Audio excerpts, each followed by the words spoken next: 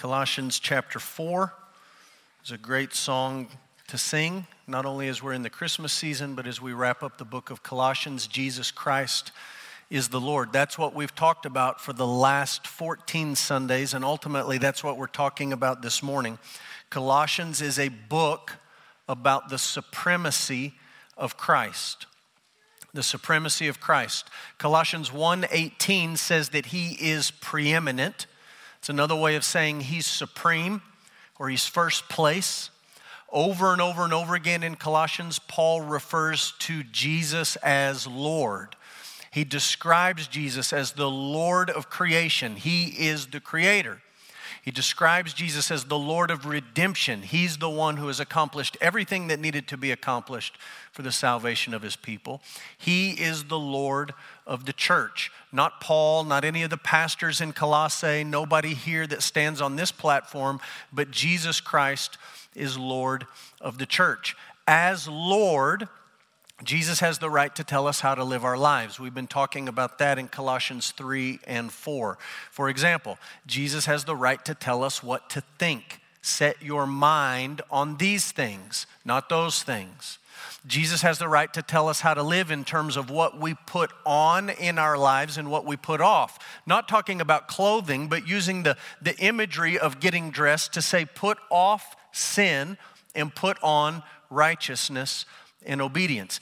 Jesus has the right, as much as people don't like it today, to define the nature of our human relationships when it comes to marriage, when it comes to parenting, when it comes to employer and employee relationships. Jesus gets to determine the parameters of all of those things because Jesus is Lord. So when you just sang that familiar Christmas carol and the words just rolled off your tongue, Christ the Lord, that's what you were saying.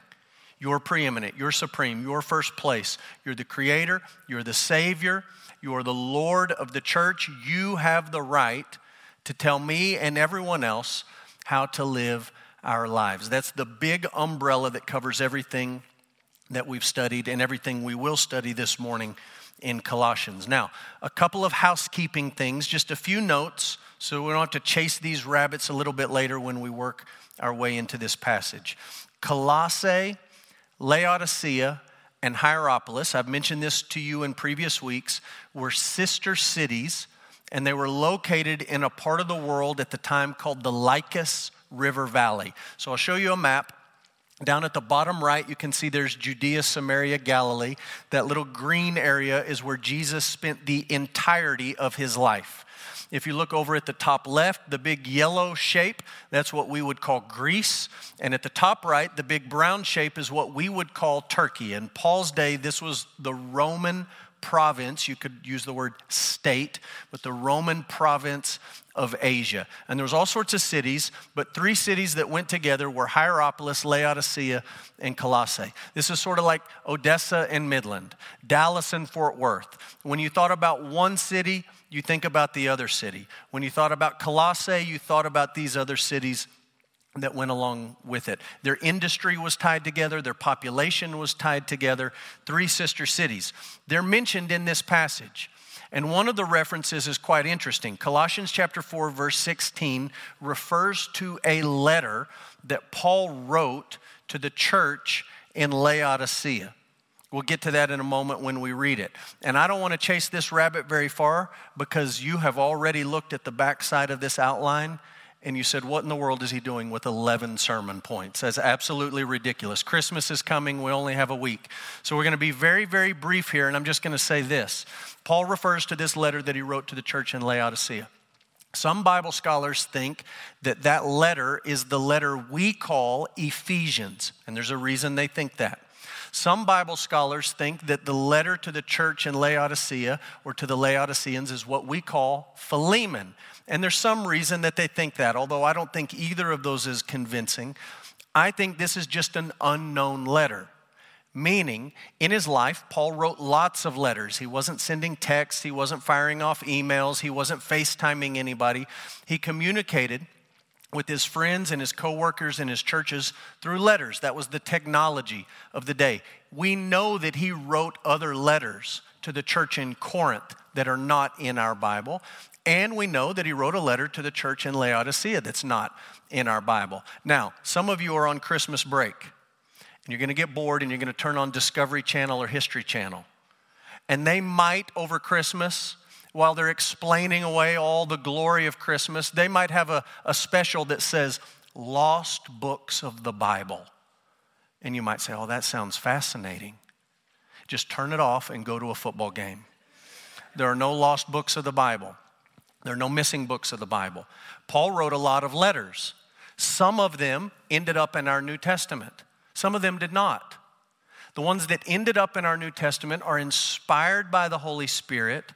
They belong in the New Testament. They belong in your Bible. You do not have any books missing that you need to consult Discovery Channel or History Channel to enlighten you on all these missing books of the Bible.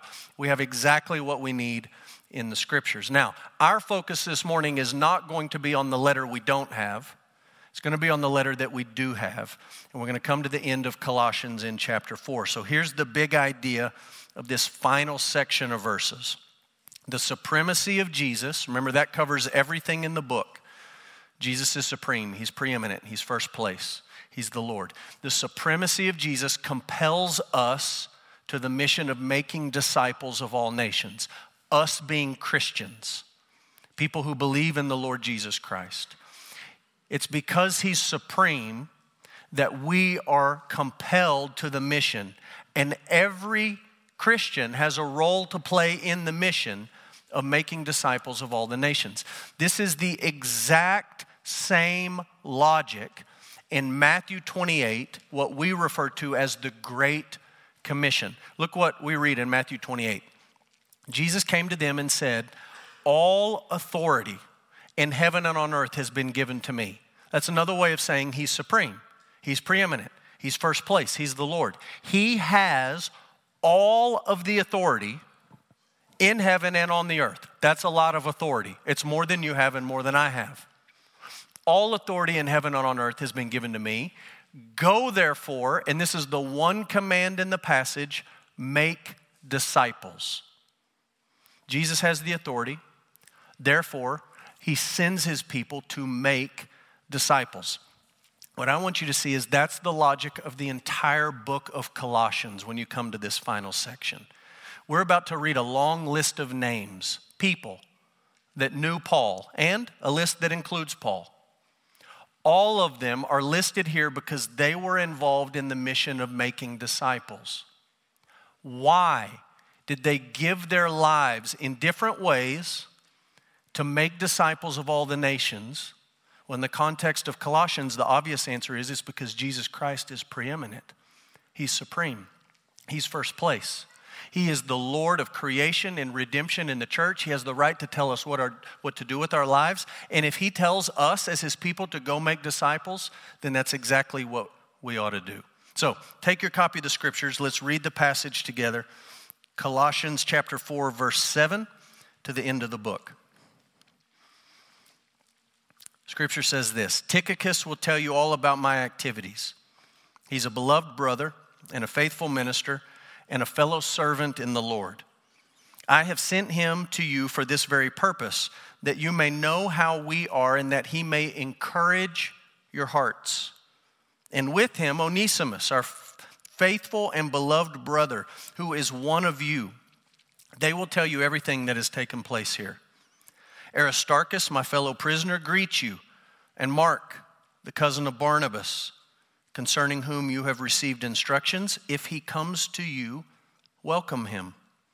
And Jesus, who is called Justus. These are the only men of the circumcision among my fellow workers for the kingdom of God, and they have been a comfort to me. Epaphras, who is one of you, a servant of Christ Jesus, greets you, always struggling on your behalf in his prayers, that you may stand mature and fully assured in all the will of God. For I bear him witness that he has worked hard for you and for those in Laodicea and in Hierapolis. Luke, the beloved physician, greets you, as does Demas. Give my greetings to the brothers at Laodicea and to Nympha in the church in her house, And when this letter has been read among you, have it also read in the church of the Laodiceans, and see that you also read the letter from Laodicea. And say to Archippus, see that you fulfill the ministry that you have received in the Lord. I, Paul, write this greeting with my own hand. Remember my chains. Grace be with you. Let's pray together. Father, we're thankful for the book of Colossians, and we thank you for these final verses.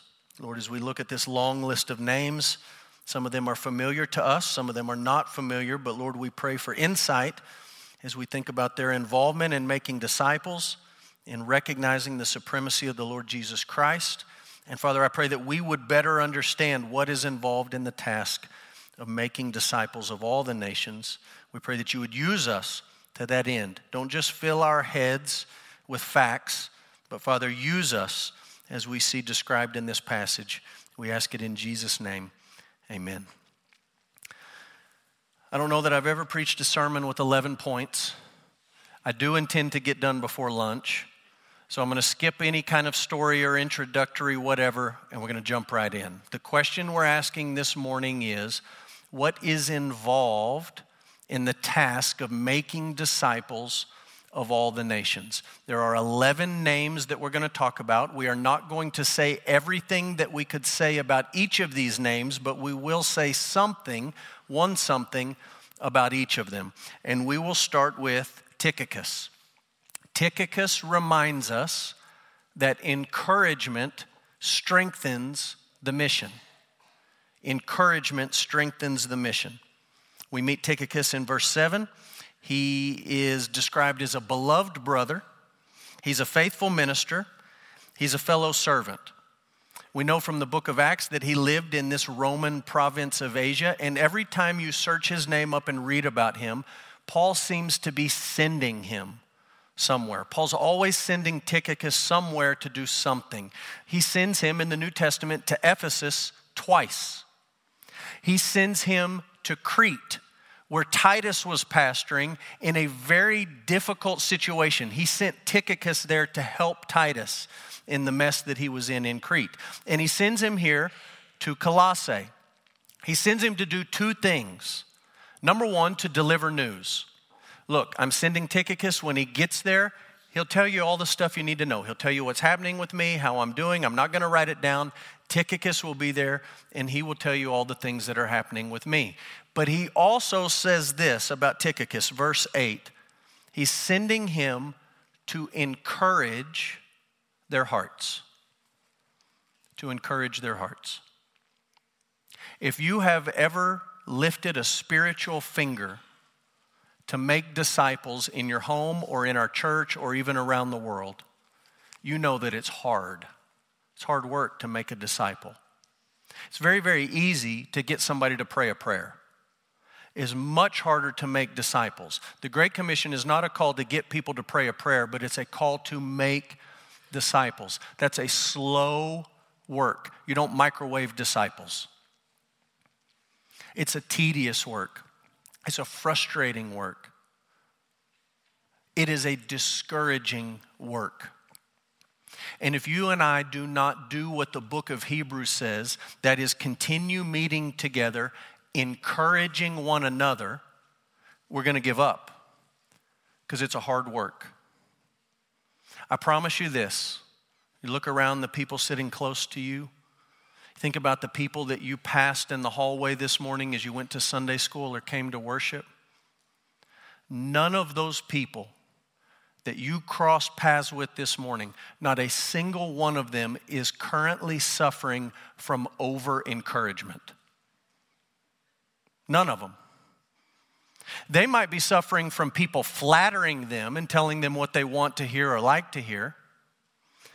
Odds are they're suffering from some sort of discouragement in life. It's why the New Testament says, encourage one another. Specifically in this context, as you think about the task of making disciples, is a hard, discouraging task.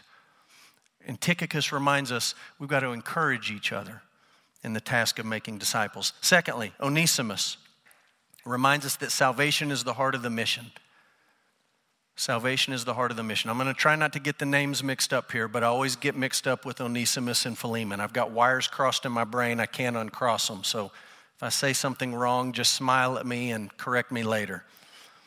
Onesimus. We meet him here, verse 9. He's traveling with Tychicus. We really know about him from another book in the Bible, the book of Philemon. With this letter to the church in Colossae, Paul sent another letter, the letter of Philemon. There's a reason they're separated in your English New Testament, but I wish that they were together side by side because they go together. They're twin letters. Here's the story of Onesimus and Philemon. Onesimus was the slave of Philemon. Now, we talked about slavery in New Testament times a few weeks ago. We're not going to rehash all of that. Odds are Onesimus had got himself into debt, and he was working that debt off with Philemon. He didn't want to do it, so he ran away. He completely ditched his obligations to work off his debt, and he ran away, thinking that he would be free. But even when he was free from Philemon, Onesimus was still a slave to sin. We don't know the story of how this happened, but in the merciful providence of God, Onesimus ran away, and somehow he crossed paths with the Apostle Paul. And the Apostle Paul shared the gospel with him. And he was convicted of his sin. And he repented of his sin. And he believed in the Lord Jesus Christ. And he became a Christian. He was born again. Then Paul sent Onesimus back to face the music. You read about it in Philemon. He didn't send him back as a slave. He sent him back as a brother. Someone who had experienced God's grace and was now a follower of the Lord Jesus Christ.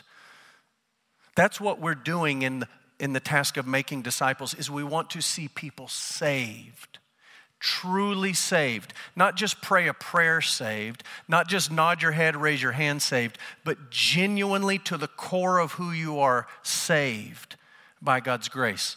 You understand that the God of the Bible from beginning to end is a God who saves people. He's a God who saves people.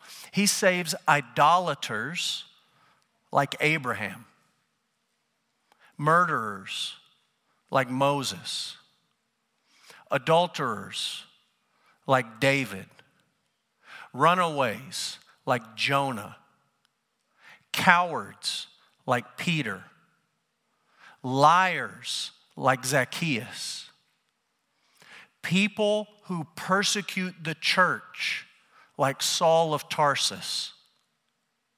I look around at some of you and I say, if you are a follower of the Lord Jesus Christ, it's not because you did something, it's because God saved you. In a few weeks, we'll baptize on a Sunday morning. There's a young girl who's going to be baptized. She's been saved from her sins. And there's people in our church who were not saved as children. They were saved as adults. And their salvation is a remarkable, dramatic thing. Not unlike the Apostle Paul, Saul of Tarsus. But in either of those situations, the dramatic salvation story or the little child who comes to faith in Jesus is because God saves sinners. Some of you need to be saved. Bottom line. You've done a lot of church things, but you have never been genuinely born again. You have never truly agreed with God about your sin problem and put your faith and your hope and your trust and your confidence in the Lord Jesus Christ and what he accomplished on the cross. This is what I'm telling you this morning. God can save you. God saves sinners. He saved Onesimus, and it's a reminder of what we're doing when we go out to make disciples. God still saves sinners. Thirdly, Aristarchus. Courage is required in the mission. Courage is required. Aristarchus, the New Testament says, was a Macedonian who lived in Thessalonica. That is, he was Greek. He lived in that big blob up on the top left, the yellow blob. A Macedonian from Thessalonica. Every time you read about Aristarchus, he's with Paul in a pickle. Paul's in a difficult spot, and you look up, and there's Aristarchus. Acts chapter 19, there's a mob in Ephesus, and they are literally beating Christians in the streets of Ephesus. Paul's there, and guess who else is there? Aristarchus. He's there. He's not running away. He's right there in the middle of it. Paul's a prisoner on a Roman boat headed for Rome. Guess who joins him mid-trip? Aristarchus. He had no business being on that boat. Most Bible scholars and most historians say the only way he would have got on that boat in the first place is if he said to the captain of the ship, "I am Paul's slave." So he probably says to the captain, "I'm Paul's slave." They let him on the boat, and he goes on this journey that ends up getting shipwrecked on the way to Rome. He's right there with Paul. He's with him here in this passage, Colossians chapter 4, verse 10. He's a fellow prisoner. Signing up to go with Paul on that boat meant that he became a prisoner just like the Apostle Paul. He's a man with steel in his spine. He's not the kind of guy that goes running when trouble shows up. And I would just make the very quick observation that in the year 2021, and most likely 2022 and going forward, in our postmodern culture, in our pluralistic society, in our world where anything and everything gets protested, if you're going to follow Jesus and make disciples, you're going to have some courage. It is not going to get any easier. It's going to get harder. You're going to need people like Aristarchus around. Men with steel in their spine, women with steel in their spine, who will not shrink back from following Jesus and will not give up on this mission of making disciples. Fourthly, Mark. Mark reminds us that reconciliation advances the mission. Verse 10, Mark is the cousin of Barnabas.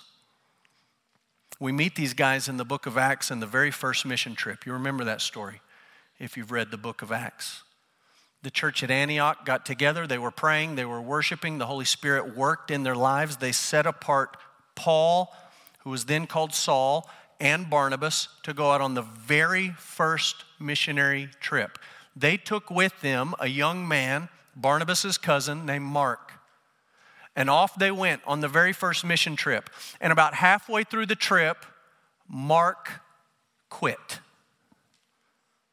He went home. He didn't finish his obligation to Paul and Barnabas. He just quit in the middle of it and he went home. And it really made Paul mad. Paul thought, this guy is useless.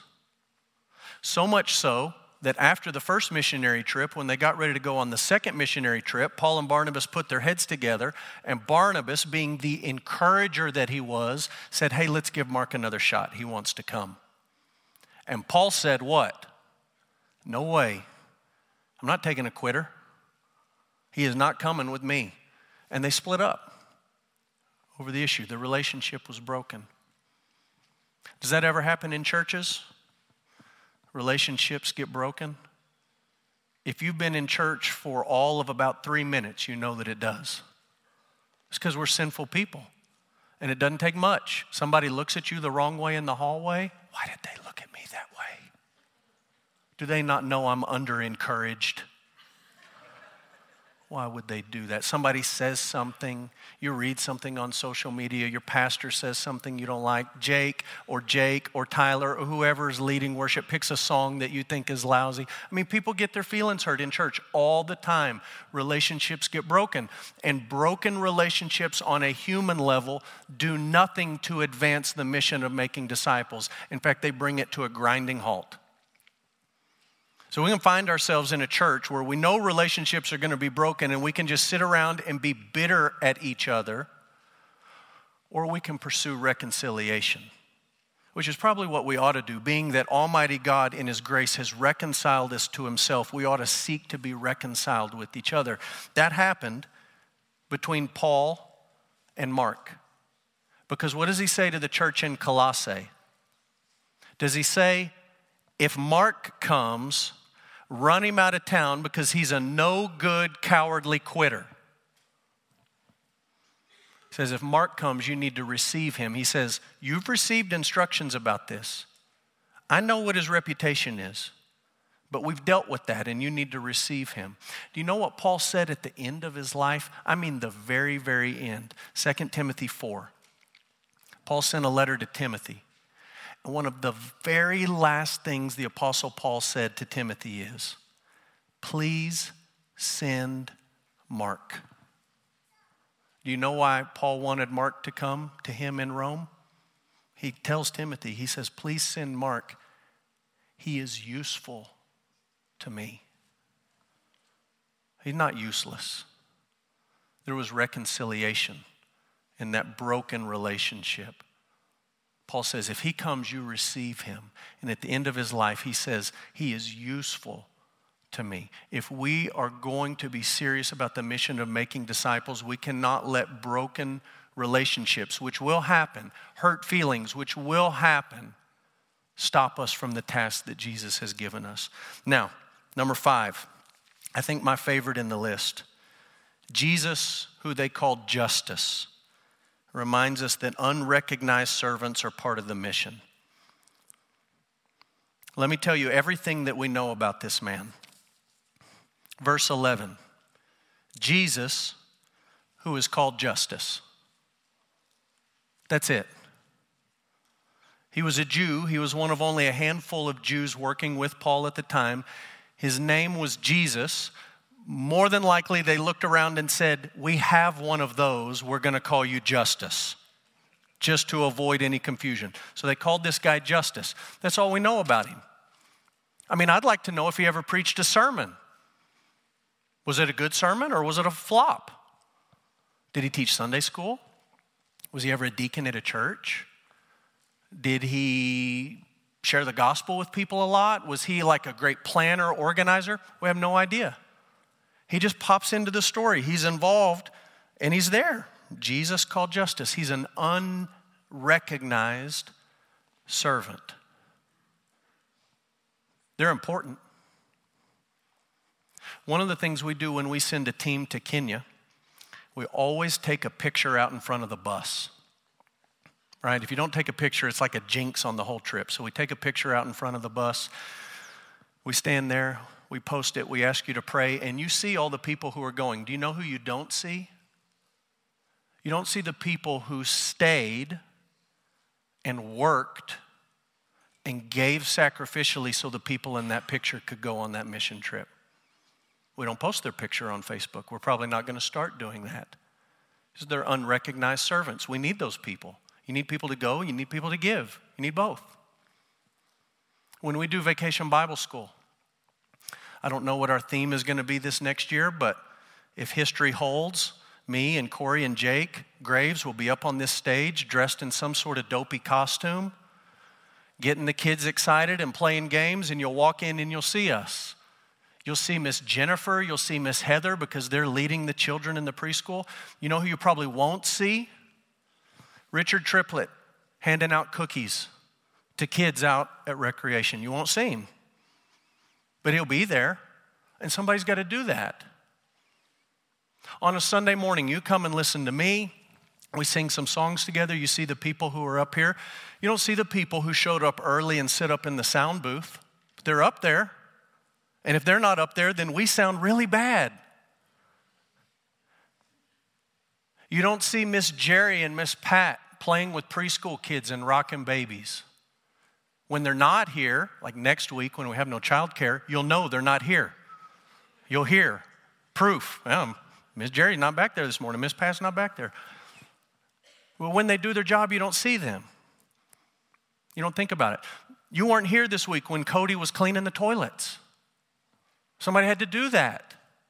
That's an unrecognized servant. In the body of Christ, you need pinky toes. You may think you can get by without them, but when you don't have one, you realize, I need that. I need that pinky toe. I miss it. When it comes to the task of making disciples, you need people like Paul who are up front and center.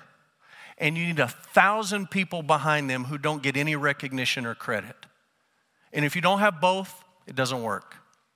Unrecognized servants, part of the mission. 6, Epaphras. Prayer is essential to the mission. It's essential.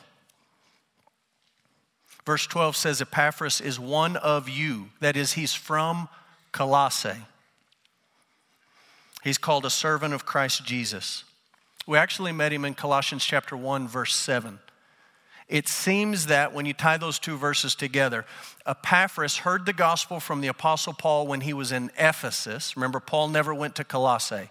He spent a long time in Ephesus. So Epaphras crosses paths with Paul. He hears the gospel, and then he takes it back to his home, Colossae, Laodicea, and Hierapolis. Probably he was the founding pastor of the churches in those communities. Think like a Methodist circuit rider back in the day. He starts these three churches, and he just kind of goes between these cities, and he's pastoring these people. The text says he is working hard for you.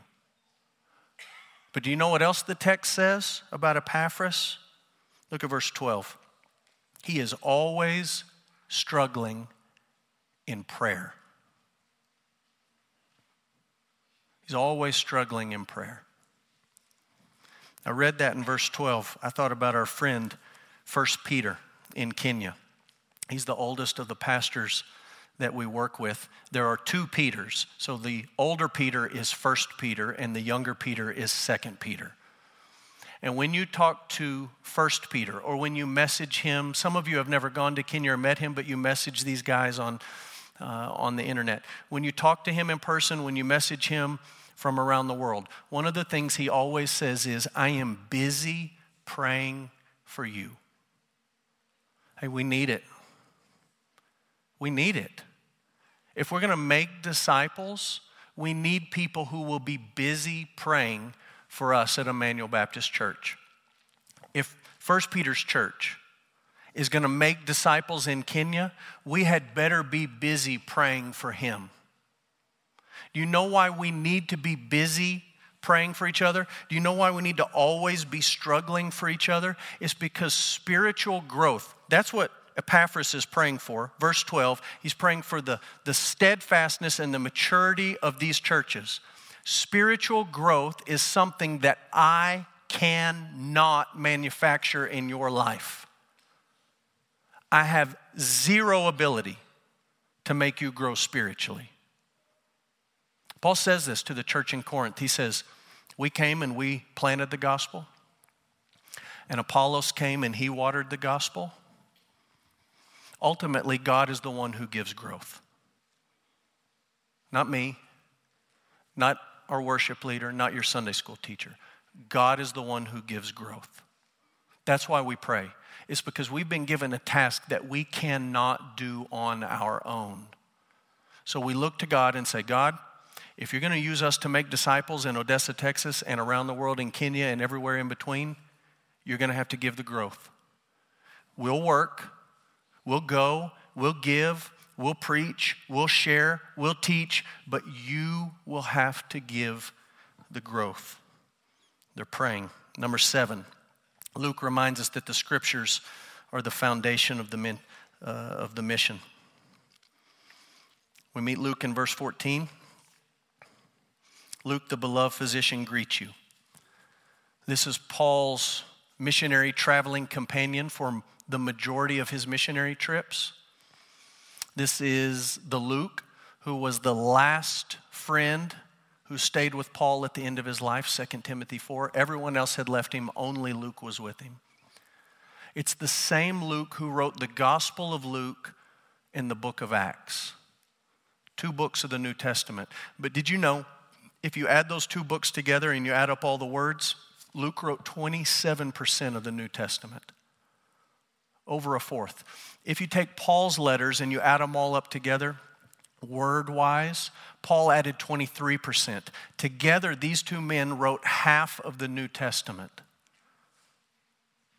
We don't have all of their writings, but we have the writings that were inspired by God, that are inerrant in content.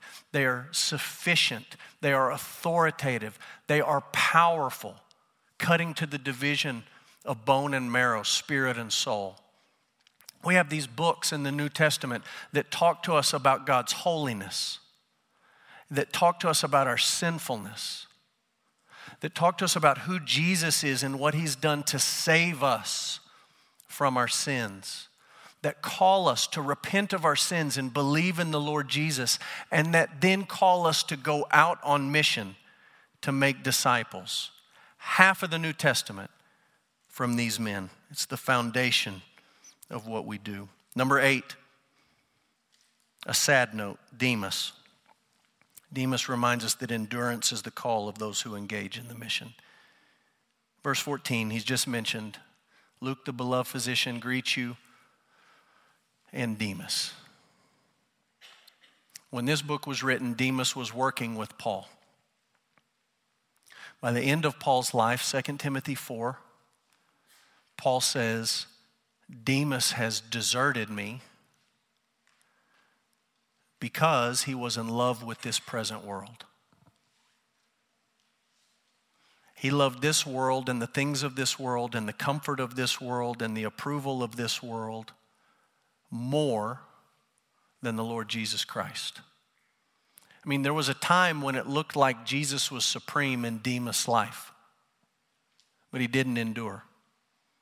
He went on mission trips, shared the gospel, helped Paul, but he didn't endure. I don't care how many trips you take to Kenya. I don't care how much money you put in the offering box. I don't care how many cookies you hand out at VBS. I don't care what you do and how often you do it for this church or any other church.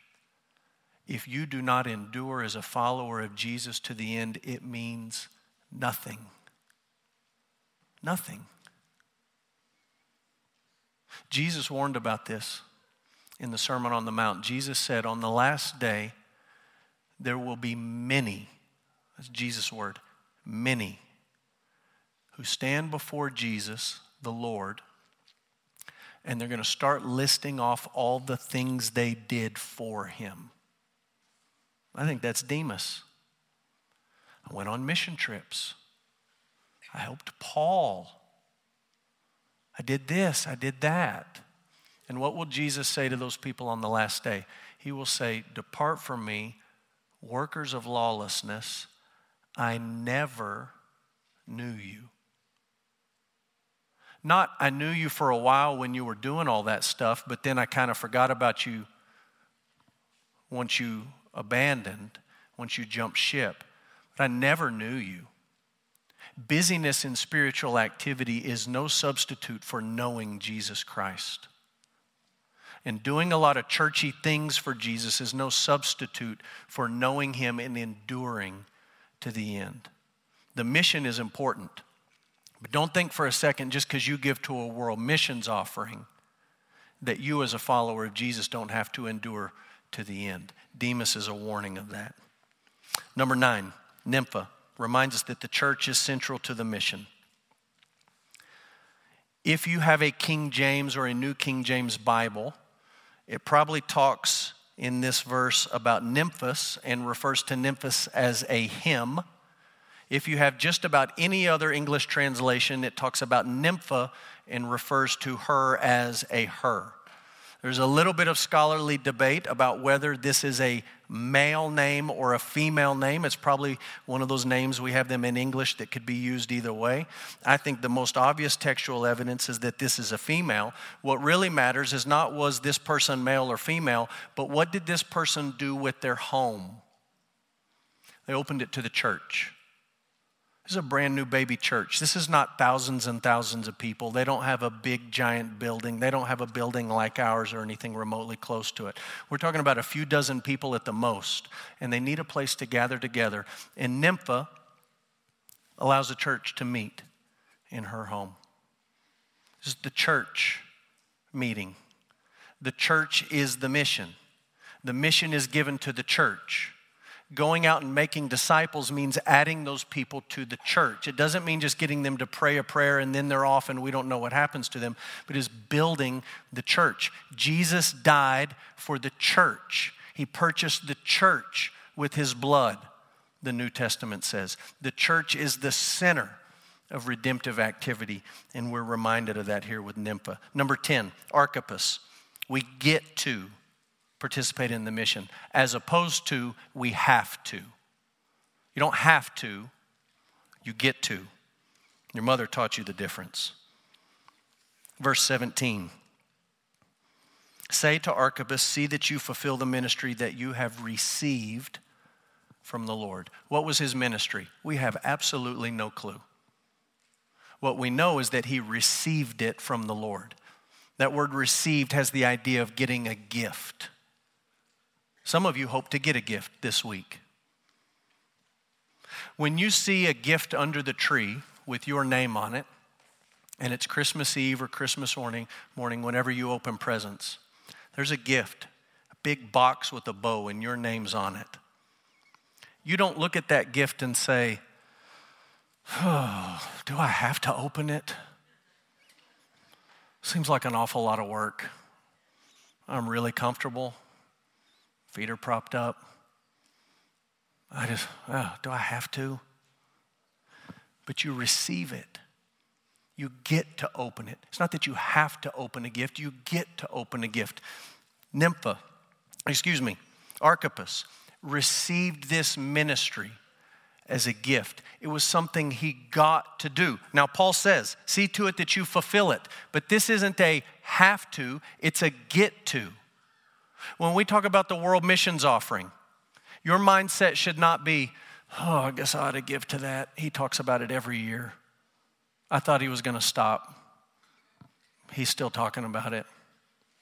I guess I have to. But that's God's people saying, wait a minute. There's an opportunity for me to give so that people can be sent around the world to people who have never heard that Jesus Christ is Lord. I get to be involved in that. Where do I give? Our gifts may not be the same size, but your mindset ought to be, I get to be involved in that. Wait a minute, you're telling me that I get to leave this place after we worship together and I get to represent Jesus to the people in my family, in my workplace, in my school, in my community? I have the privilege not only of knowing Jesus, but of representing him to people who don't. That's a get to, not a have to. Lastly, Paul. Suffering will be part of the mission.